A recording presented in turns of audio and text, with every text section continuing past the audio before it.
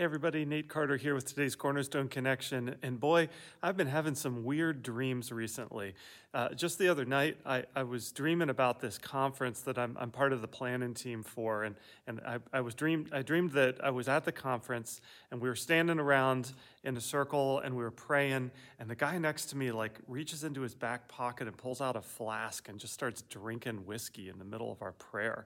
And I called him out on it and he got all mad at me and he went out and into the parking lot where there happened to be a gas station, and he lit a match and he exploded the gas station right outside of the place we were gathering, and we were all freaked out and panicked about it. Now, I don't have the gift of dream interpretation, but I think I was probably, if I were to take a guess, I've been thinking about that conference a lot. We're planning it right now, maybe just a little worried about it, and so that my anxieties were kind of playing out in this dream. Now, I don't have the gift of dream interpretation, but you know who does? Joseph. Remember Joseph? Joseph in the Technicolor Dreamcoat. Joseph's in a bad situation here in Genesis chapter 40. He's in prison. And in the midst of prison, we have these two workers for the Pharaoh who have these dreams. They're in prison as well. And we pick it up in verse 5. While they were in prison, Pharaoh's cupbearer and baker each had a dream one night, and each dream had its own meaning. When Joseph saw them the next morning, he noticed that they both looked upset. "Why do you look so worried today?" he asked them. And they replied, "We both had dreams last night, but no one can tell us what they mean." "Interpreting dreams is God's business," Joseph replied. "Go ahead and tell me your dreams." Now, we're not going to dig into the dream interpretation here in this connection today. You can read the rest of the chapter to find out more. But what I do want to point out is two things. First of all, that God has given Joseph a unique gift. And in fact, God has given each of us unique gifts, spiritual gifts that we are to use to help build the kingdom of God and advance the gospel. And we all should be able to recognize our spiritual gifts. What has God placed uniquely in you or given you a special ability to do that you can harness and use for the kingdom of God? I think for me, obviously, music is one of my gifts, and probably the main gift that I use. And I don't take that lightly. That's something that I try to invest in the kingdom every possible time that I can.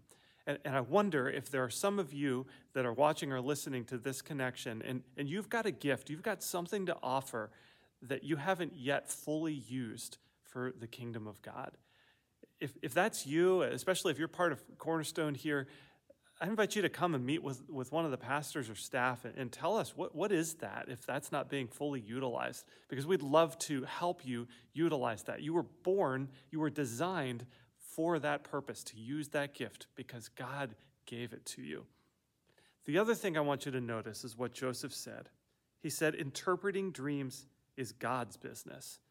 He clarified right before these guys, they knew that he could interpret dreams, but Joseph was clear to say that the only reason that he had that ability is because God had given it to him. And it's God's ability to interpret dreams. Now, same thing with whatever gift you have, whatever gift I have. I'll tell you, a lot of times when I'm up here at the piano, I'm in my heart saying, God, thank you so much that I can do this. I can't think of any reason that I have this gift. There's nothing that I created within myself in order to be able to play the piano, for instance. But I love it, and I love God using it for His kingdom.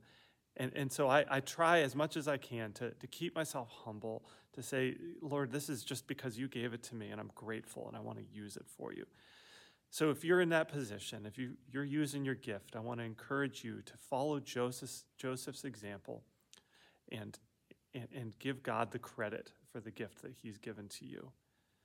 Friends, it is such a wonderful thing to know your gift and then to use it for the kingdom. So I encourage you to use it well and use it for Him.